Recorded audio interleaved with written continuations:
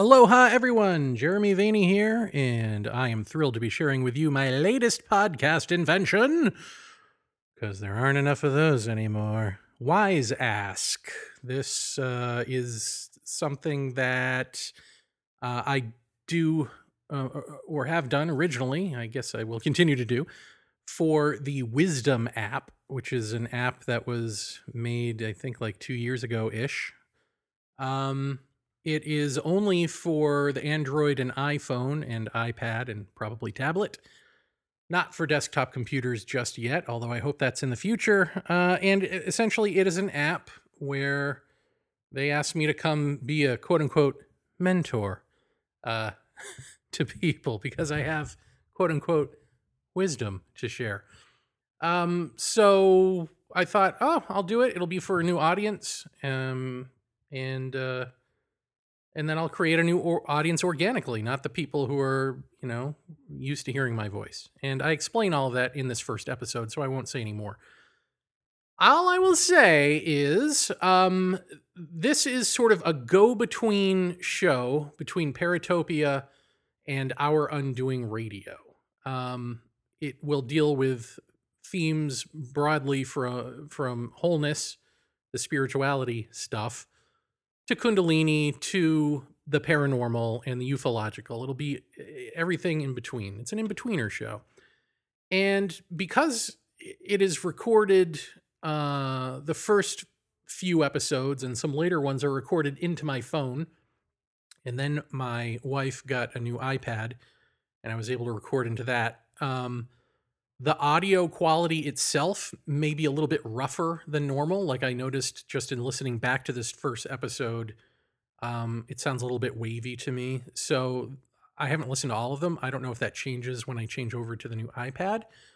But just be aware of that. It's a little bit rough around the edges. It's a live show. It's something where, as you'll see, people can interact, can just sort of pop in, and I can have them as guests.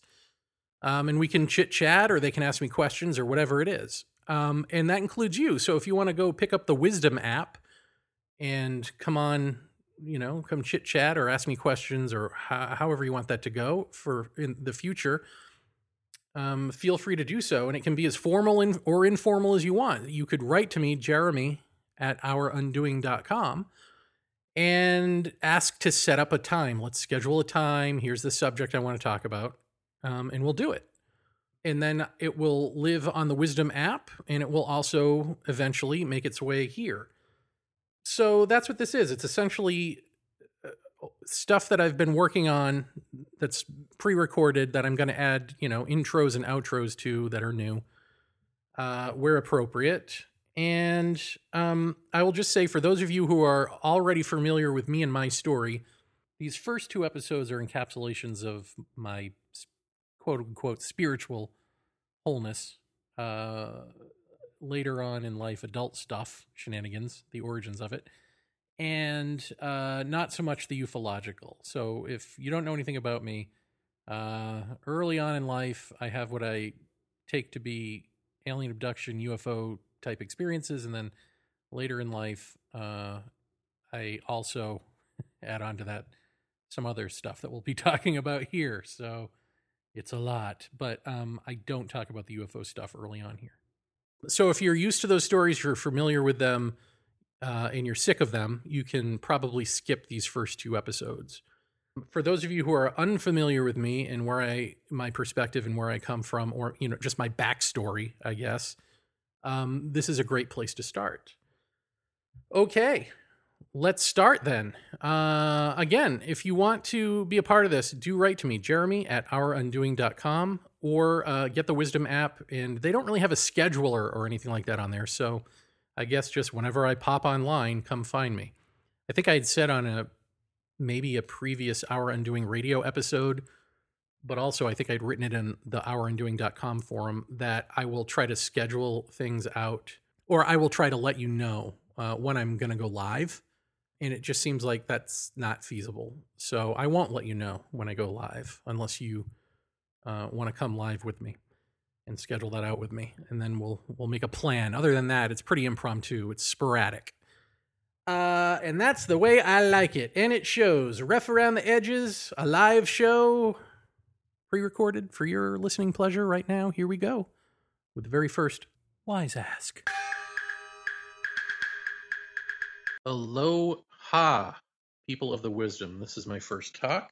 I'm going to do things a little bit differently in that I'm not inviting my non-wisdom app audience to wisdom just yet, because I feel like they've heard enough of what these first two talks are going to be that I don't want to bore them. Plus, there's a funny thing when you talk about spirituality, which I like to put in quotes, because really what I mean is human wholeness. But we all know it as spirituality. When you talk about spirituality to an audience that you've cultivated to talk about something else, in my case, UFOs, the paranormal, and so-called alien abductions, they're not necessarily with you when you pull a swerve and start talking about something else such as this. And so, in a certain sense, I've long been a man without an audience, but that's never stopped me because even when I talked about that other stuff to that audience, I usually did it in a way that was not conducive to making a lot of money and being called up to conferences and stuff like that. Like if you actually tell the truth in a cottage industry that puts parameters on truth, you're kind of rubbing against the grain. So rather than drag that audience to here to talk about this stuff, I'd rather see if I can't build an audience organically with people who actually want to talk about wisdom and hear wisdom. But before we can get to the wisdom part, I've got to give you an autobiographical sketch that we'll be pulling from for a series of talks here. And I guess let me just start that off by saying, I know that this is about mentorship, but I really struggle with the idea that I'm a mentor because I'm not a teacher, I'm not a guru, and if I'm mentoring or giving anything that's like a takeaway to help you in some way, it's what not to do, right? So, and we'll get into why that is. I mean, essentially, it has to do with positive negation, which we'll get into presently. So, without further ado, I will share with you some autobiographical stuff in this talk, and we'll see how long it goes, maybe the next talk. And then we'll start translating those into their conceptual framework. So, what am I babbling about here? Well, long ago. Not well. I don't know. Doesn't feel long ago, but I guess it kind of is, like 1999-ish or so. In 97, I think it was somewhere 97, 98. I had a roommate I was living in New York. Right now, I'm living in Hawaii. Back then, I was living in Manhattan, and I had a roommate who knew that I was into UFOs and aliens and that sort of stuff, and we would talk about it on a fairly deep level. And she said, well, if you're into all this deep talk stuff, you should check out Ken Wilber. He talks about deep stuff. Ken Wilber, as it turns out, I did check him out, talks about integral spirituality. And he's considered widely to be the genius of his day, sort of the Einstein of psycho-spiritual writings and ponderings. And I really did like what I was reading from him. It was really inspiring and off the beaten path for even me. But I didn't understand a lot of the words that he was using, the terminology and all of that. So I felt a little stupid reading him, but I read him enough to not feel as stupid. But what I was reading there made a lot of sense in terms of spirituality, in terms of that we don't just transcend, we transcend and include. And you can see this in physical models where, for instance, the atom is transcended and included within the molecule, which is transcended and included within the cell. which is transcended and included within the organ, and so on. And that each higher stage of transcendence relies upon the base stages. And if you pull out the basest of them all, the pyramid, it's like a pyramid, right? So the base always has to be bigger than what's at the top. And if you get rid of the base, the whole thing crumbles. So I found all of that interesting, and the idea of you've got to sort of pick apart the politics and the cultural trappings of the day from which holy texts were written. Like if you can do away with the stuff that doesn't apply universally and just keep the stuff that does apply, then you can sort of map that out, cross-culturally from around the world and see what this whole hierarchical spiritual thinking is. And he sort of did that. He mapped out this cosmos of interior and exterior human shenanigans. And in one, I don't know if it was a book or an article that I read by him, he was talking about he had cut his teeth on Jiddu Krishnamurti. And I thought, Jiddu Krishnamurti. I mean, if this guy's so super smart, who's the guy he cut his teeth on? I want to know more. And I was happening upon a book vendor in the East Village who was selling Krishnamurti books for super cheap, like translations of his talks, or transcriptions, I should say, of his talks and so forth. And so I read Jiddu Krishnamurti, and I knew that a lot of people thought Jiddu Krishnamurti was smart by that point. Like I had sort of looked him up and saw that. But what he was saying angered me. It seemed stupid, crazy, antithetical to what a human being is, like antithetical to how we think. But because Ken Wilber is a genius and these other people are considered geniuses, and they all got it and I didn't, I quickly surmised that I'm the idiot in the room. So, not wanting to be the idiot in the room, I kept reading Krishnamurti because, why do all these people think he's so great if he's wrong?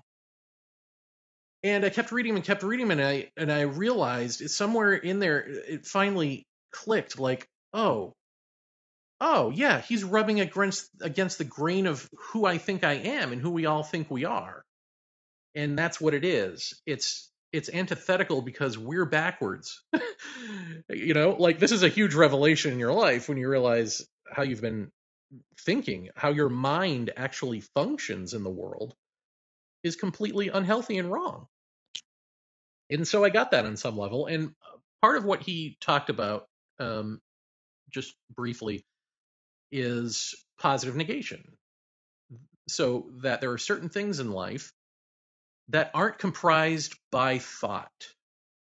And things like beauty, things like love, and joy. And, you go down this list of certain things that aren't comprised by thought, and yet there they are. And when you encounter them, you not only recognize them, but there's a moment of sort of self identity with a beautiful mountain, with a beautiful forest, with, that feeling of love. But if you're going to get to what it really is, you have to peel away the layers of what it is not. Like if you're to get to the kernel that is not comprised by thought, which is not clouded by our personal filters, you have to strip away what it is not. So for instance, love, you would say, okay, is love jealousy? Is love possession? Is love desire? Like you go down the list of these things and you pick apart what love actually is not, but are the definitions that we generally include, consciously or unconsciously. You do that, and by peeling away the layers of the false, if there is truth, it will be revealed in the peeling away the layers of the onion. You are left with the truth of love. You are left with the truth of beauty. And I decided to apply that positive negation technique to my own psychological baggage one fine day. This was probably in, 1998 or 99 at this point. Doesn't really matter. I don't know, somewhere in there. I'm old. And I did that to my own psychology, right? So I started peeling away layers of my psychological baggage by just looking at, I mean, I don't know, I'll just an example of like, why do I allow myself to be used by women? And I'm sorry, women, but this is just, this was, I mean, it's my own fault, right? Like, I'm allowing this. I'm not saying women are users or anything like that, but in my own life, we all have these patterns, and mine was, um, like, why would I do that? Well, because I've got to be the knight in shining armor, right? I've got to come in and save. This is my own personal pattern. This feeling of I've got to save women. Well, why do you have to save women? Well, because such and such a thing in high school. Well, but why did that happen? That's not far back enough. Peel away that layer. Well, it all goes back to the parents' vote. It always goes back to, well, this is how I saw my mom and dad treat each other. And when my dad would yell at my mom and she'd go off and cry, I would go console her, and then I would yell at my dad, which he allowed me to do. Uh, so that's why. Well, why did they treat each other that way? What do I know about my parents? And so I would keep going with it, the positive negation, keep going with them. And then it would get back to my grandparents. Well, why did my grandparents raise them that way? Okay, well, what do I know about my great grandparents? And that's pretty much where my knowledge of my family stops. But if you do that, go back as far as you can with your own family to wherever you can, whatever little bit you know about them. For me, at least, there was this magical thing that happened where I did this with a few issues and then had this big revelation of like, oh, oh, right. This isn't my own personal problem. This is a human problem. This is happening with everybody right now. They're all screwed up. We're all screwed up psychologically, at least in this culture, in westernized cultures. We're all screwed up, and it's our parents who did it to us, and it's their parents who did it to them, and it's their parents who did it to them. And you can go back as far as time, and this will be the case. This is just what happens. And once I really got that deeply, not just, I mean, it wasn't an intellectual understanding, it was like the depth of it. I was done. Like my psychological baggage was gone because it's no longer my own, right? It's this species wide problem um, of suffering, of making others suffer, and of being sort of ignorant about it, not knowing it, not doing it on purpose necessarily. Of course, there are abusive parents that are purposely abusive, but that wasn't the situation here. Um, in any event, doing that, I would say, brought me out of a brain centered self, a logic, reason, rational sense of self, into a heart self. Like that self identity resolved into a relational identity and heart. And I became that sort of new agey, smiley guru guy who like walks around and is like always happy and content, and then your family thinks you had a mental breakdown or something and you're about to go buy a convertible and think that that's going to change your life. It was everything except the convertible because frankly I couldn't afford one, but also I wasn't having a mental breakdown. I was having a dissolution of self and a resolving into this other more embracing sense of self, more, I mean, dare I say, indigenous sense of self. Because when I say that's our broken, unhealthy mind, I'm talking about westernized mind. I'm not talking about like heart cultures around the world, indigenous cultures. They don't have this same sense of individuation, separate self sense. That's our own problem. They got their own problems, but this one's ours. This one's on us. But because it's such a revelation to us and because it's so healthy, when it happens, you can often mistake that for so called enlightenment. And so I think a lot of people have this type of, um, you know, I would say recontextualizing of self identity properly into a healthier mode of being. But then we think that that's the big enlightenment experience, and now we've got it, and now we must go teach people and become masters of this and teach everyone to be happy-go-lucky, smiley people.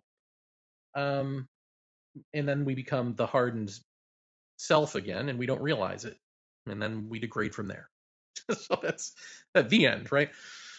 But I didn't do that, thankfully. I stuck with reading Krishnamurti because there was still, like, even though I was happier, and even though I was having, like, I was certainly more open to truth in the sense that, like, I would have wisdom come flooding in. I wrote a book called Urgency, and most of that material is wisdom, is truth flowing through the mind and just, presenting itself.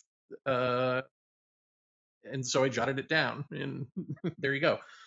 But that's just sort of like how your mind gets recontextualized, and then people think you're reading different material and you're smart, maybe, or you know these Eastern ways, and it's like, no, this actually happens to you.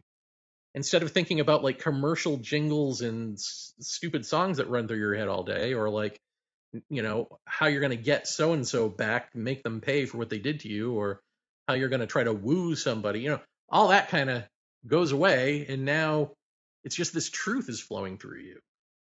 Um, and I was good with that. I was good with being that person for a good long while, and it made like life easy because I no longer had boredom. I was fulfilled inwardly. I no longer needed music. I no longer needed television or movies or any of the things I loved. I didn't need to go to shows.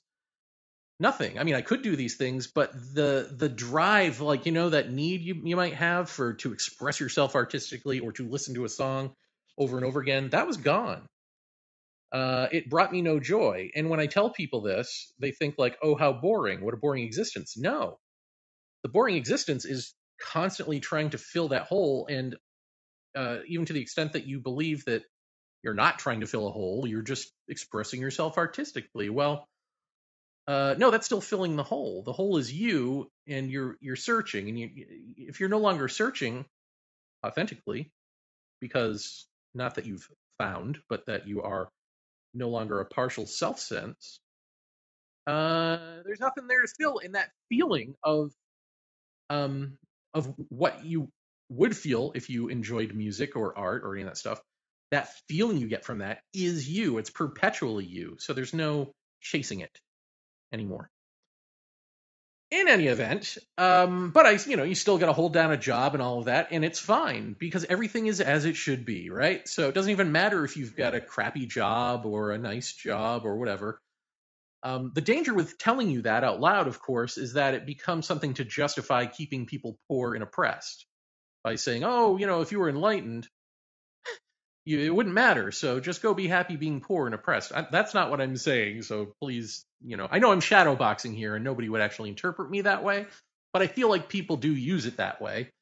And um, two things can be true at the same time and are. One is that people use it that way, and the other is that you authentically are that way when you're satiated completely.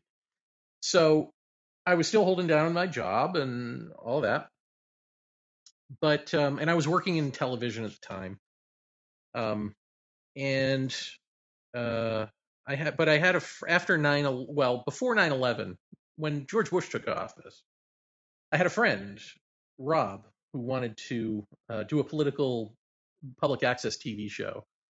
And he had this idea, and he was all excited about it, and he said, "But I won't do it unless unless you host it, unless you're involved." I mean, essentially, without my blessing and without my participation, he wouldn't do it because he trusted my political senses, I guess. And because I'm now satiated guy, you know, like I don't want to screw up his dreams. So I didn't really particularly want to do it, and I didn't have any feelings really about politics anymore. Whereas before I was like a raging progressive. Now it was just like, well, things are as they should be kind of guy. But I didn't want to keep him from his dream. So I said, yes, I'll do it. And then 9/11 happened before we really got going with it, the 9/11 attacks. And he started reading this, 9/11 truther stuff, did the Bush crime family either know about it, or did they let it happen, or did they make it happen, whatever. And he's like, no, you got to read this, you got to read this. And I read some of it was really intriguing, and it brought me back down to earth, if you will. Like, then I was like, okay, we got to do something about this. We got to do, some sort of political activism here. All right, I'm in. But I was only sort of half-heartedly in, even so. But I was in enough that it sort of was dragging me back to, out of blissful, smiley, happy guy phase, back into like a normal human being. But the problem is you can't be a normal human being because you can't not know what you know. And, uh, you know, so what do you know? What you know is that we are all interconnecting. Essentially, we are all one. And, uh, all of this turmoil and stuff really is like everything else. It's an illusion, but it's an illusion that you are living. I mean, I'm sure you've heard before, or maybe even had the conversation with someone about like objects aren't real, right? Physicality isn't real. It's all one energy, man. Well, that's true, but you're still going to stub your toe, and that's also true. So what we're talking about is absolute truth versus relative truth. And now I'm someone who has had a taste of the absolute, but is living in a relativity, and so um, I can't not know the one, even if I'm stepping back into the persona of the original, the relativity. And maybe I'm getting ahead of myself here, but this is all just to say that event sort of brought me back down to earth, so to speak. But I should also now just back up because I think this is before. Well, yeah, this was in 1999, toward the end of '99 into 2000. I told you that I was still reading Krishnamurti after I became Happy-Go-Lucky Guy, and I was still reading him because I knew that there was still something missing. Like, this wasn't it. And Krishnamurti, to his credit, never says what it is. He doesn't talk about what happens after so-called enlightenment. What he says is truth is a pathless land. So anything that you do to try to get to it is a projection of yourself. It's your own want, your own desire. It's the roadblock in the way of that which you seek, essentially. You are the roadblock to that which you seek. Thought is the roadblock to not thought. So he talks about thought in terms of psychological time. And if you want to know what is timeless, what is not of time, then psychological time has to come to an end. And while I did work on my baggage and recontextualize myself into heart out of brain, that still was not a moment of no self necessarily. That was a transition of self into proper contextualization, into healthy self. So I'm a healthy self, but I'm a self nonetheless. So how does one get rid of oneself if one can do nothing about it? If there is no how, because any how is going to be just leading to a further illusion. And I was sitting there reading Krishnamurti one fine day on my couch in the East Village, and it just finally clicked with me. Like, oh, I get it. I get what the problem is. I'm that guy. I'm the guy who gets it. I'm the guy who intellectually understands it. I'm the guy who is recontextualized into heart, understands these things intellectually, has the wisdom coming to him. So now I've become self-identified as that. I'm the guy who keeps reading Krishnamurti. And in that moment of understanding, like, oh, I'm still here, right? That's the problem. There was a moment of complete nothingness. I didn't call for it. I didn't expect it. Krishnamurti doesn't say what happens. He just says, do it and find out. Figure this stuff out on your own and see what happens. Do the experiment. And when I finally got it so deeply that it shut me down, that my own brain or my own brain body heart complex dissolved me, ceased me, there was a moment of nothingness. And in that moment of nothingness and complete silence and timelessness, an energy rose from the base of my spine, which people I'm sure have heard as Kundalini energy.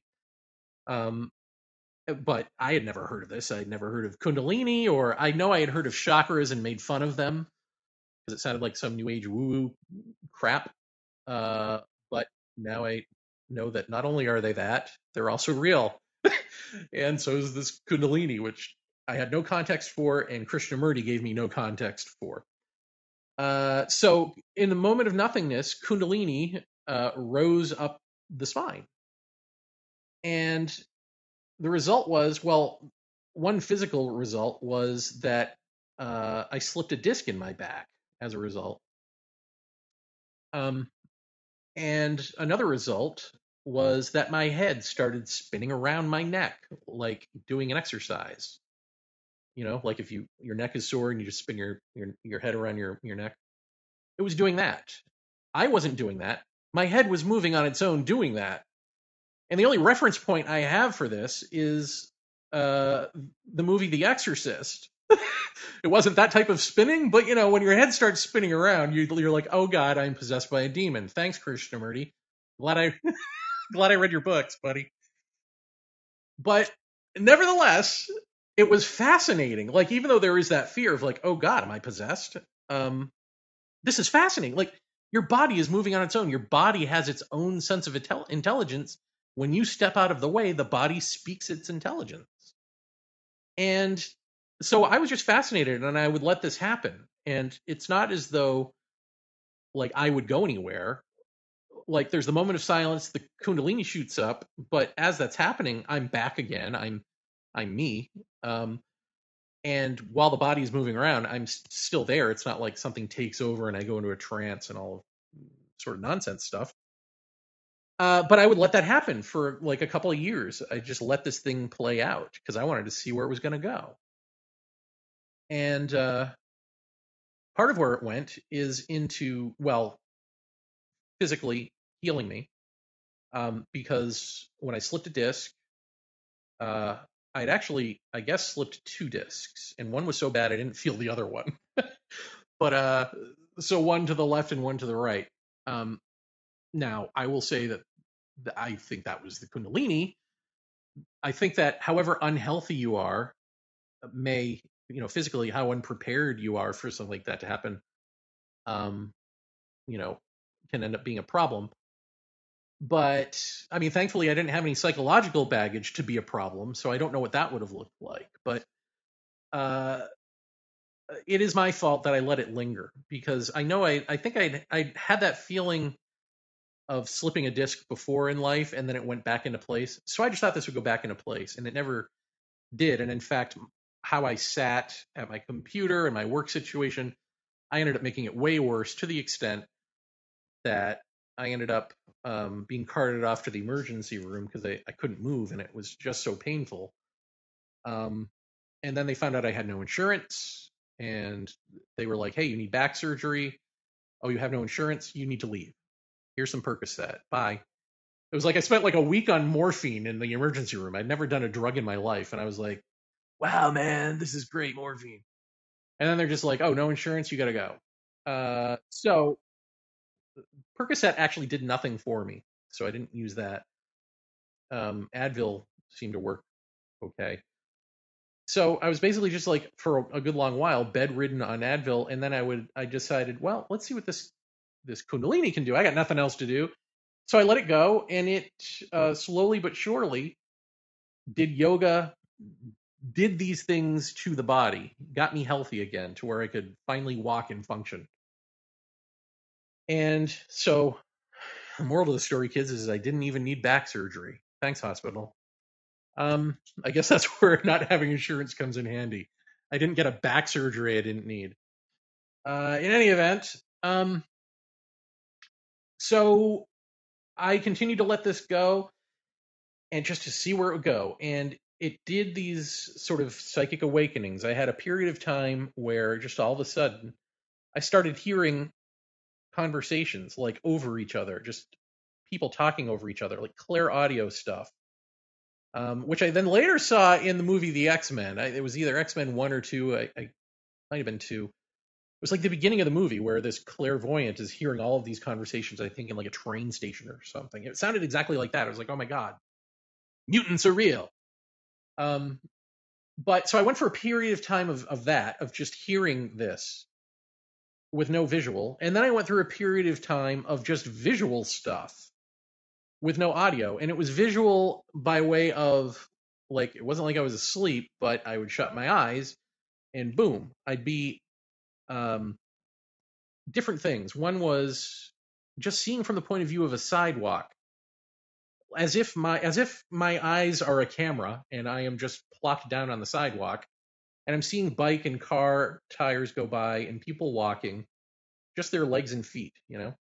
And it was like 5 or 6 seconds of that. Now I can't hear anything in these visions and I can't move my perception. I can't look around. It's just whatever is in front of me is in front of me. Another one was a bird's eye view of a field, just a meadow, like from the point of view of a tree. That's it. Nothing going on there, just grass blowing in the wind.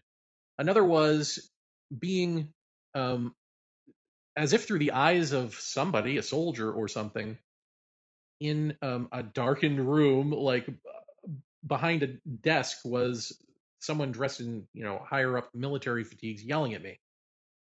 Another one was watching a mother and father make breakfast for their kids before seeing them off to school.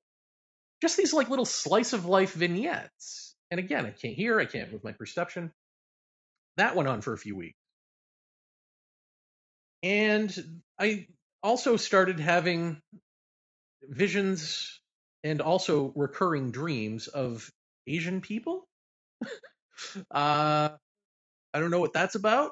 But then that sort of spilled over into real life in weird ways. I don't even know if I want to. Well, I guess I have time for this, right? I don't know how much time I've been blabbing at you here, but I'll just say, like, what is that? The cult, the Falun Gong. These Falun Gong practitioners in China, they would do these demonstrations out in New York, and so it was just like something out of a movie. Like I'm waiting for a train, and this little old lady with a cart, this little old Asian lady with a little hand cart, walks up to me, bumps me with the cart, like as I'm just waiting for a train, and I turn around, and she's like, "Eh?" And she looks up at me and hands me this newspaper, and I take it, and she smiles or whatever, and walks away. And I watch her. She's not giving this to anybody else, just me. She specifically targeted me and then left. Like something out of a movie, right? So I open it up. At this point in my life, like I know to look for synchronicities and like things have meaning and something's talking to you that way. So I open it up and I, didn't take long to find it. It was right there on the front page.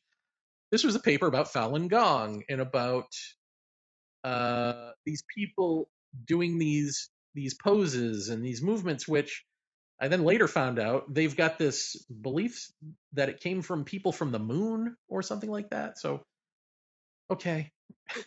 But she gave me that. And then I went to one of these Falun Gong demonstrations where it's people who are just frozen in place. That's the demonstration. So they'll have like someone in a cage and like a Chinese policeman about to beat them.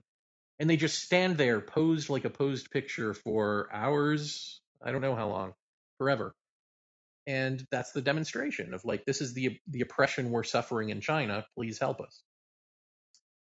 And their whole gig is that they're not supposed to move at all. And again, like something out of a movie, twice this happened when I stopped and looked at this. Like one of the participants would very, very slightly turn his or her head. I think it was both, one of each, the 2 times it happened, very slowly turn their head toward me and give a very small but noticeable nod, like an acknowledgement. And, what is this? I don't know what this means. So that happened. And I had the sense that, like, if I stopped at any one thing, I could become that, right? So, like, if I were to stop at the clear audio or stop at the the visual psychic stuff. I could become a psychic if I wanted, right? Like that. I don't know this, but this is just how I felt about it. It was like, oh, I bet I could pause on this and learn how to be a psychic and master that and go be a psychic of some sort.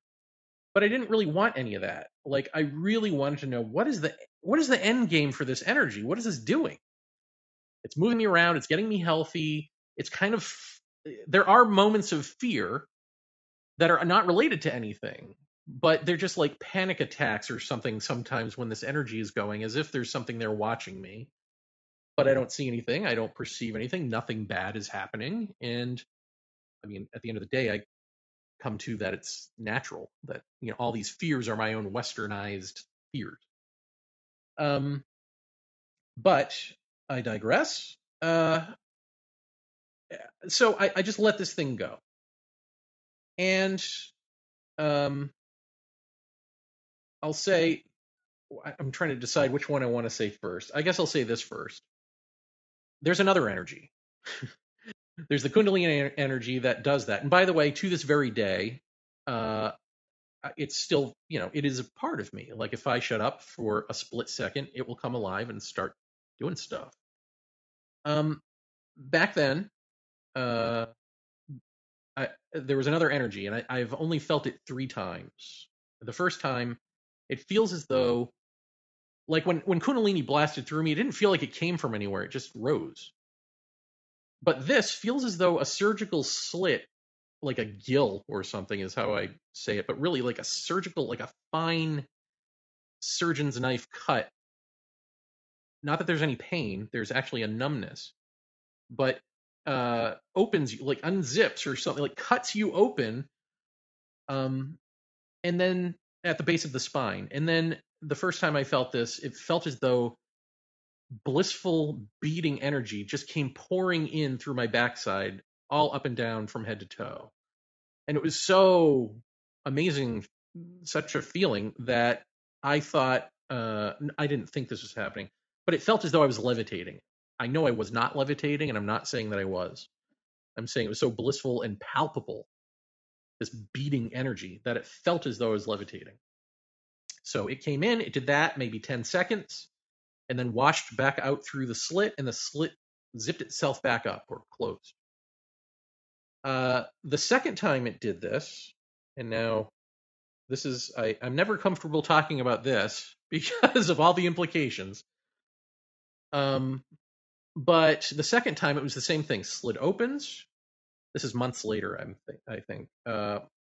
Slit opens, and blissful energy comes in, but in with it comes a red, muddy looking, demony, gargoyle looking thing.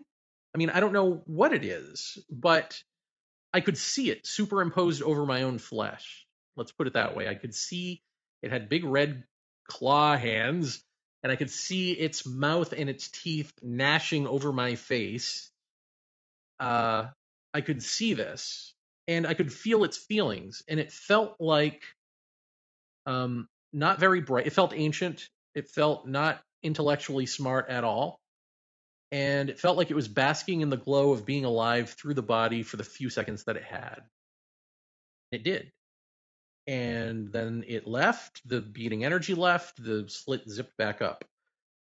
And that was a little scary to me, because I really felt like, oh, is this where I get possessed and I like slaughter my roommates and run into the street raving mad, and then, I tell the police it was, it's temporary insanity or something? Like, none of that happened, thank God. And I didn't even get the feeling that that would happen. But it's just, again, like I've seen too many horror movies, and I now, and plus, our Christian culture sense of what a demon is, I think, is completely off. Whatever this was, it looked to the role, but maybe it was more like Beauty and the Beast. Maybe my own prejudice. I had it all wrong. Anyway, that was it. But I was having these recurring dreams shortly after that, involving, again, Asian people. And the recurring dream is that I'm being shown around a dojo in like an afterlife purgatory or hell, but not hell. Again, this is not a demon in the way we know demons. Hell is not hell in the way we know hell. It's like literally people on these mats doing meditation in an afterlife that is not quite, enlightenment, but there they are. And on the wall is like a tapestry or something of that gargoyle, demony looking creature. So perhaps he is the master of this realm. I don't know. But these Asian people are showing me around, and my hands in the recurring dream are doing these gestures that the Kundalini energy does, as if to sustain me in this realm for as long as it takes for them to show me what they need to show me. And so the recurring dream is that they're showing me around different floors of this, right? Now, and I don't know anything about anything, people. I'm just some dude, okay? So when these are happening to me, I don't know anything about yoga. I don't know anything about meditation. I don't know anything. But I do live in New York, and there is a Chinatown, and they do have statues. And so at some point I realized, oh, wait a minute. I recognize like the hand gestures that these statues are doing. And this is really fascinating. Like, what is this? What am I? Am I being indoctrinated into something by like some hidden Asian society straight out of a bad sci-fi movie? Like, what is going on? So, but it was all fascinating. So I would look at and read and seek out just enough to feel like there's coherence in here. Like I didn't feel like I was insane at all, but certainly you got to entertain the notion at some point. But this felt too real to be that. This was not a wish fulfillment or anything. But I did want to know that it was grounded in something. So I would look around and get to know, read little bits here and there about these postures and mudras and things like this. And then go, oh, okay, so this isn't just me. Like this happens to people. It's just for some reason we don't talk about it or we have amnesia about it like fairly instantly. And we'll get into what that means probably at a later episode. But just to keep going here,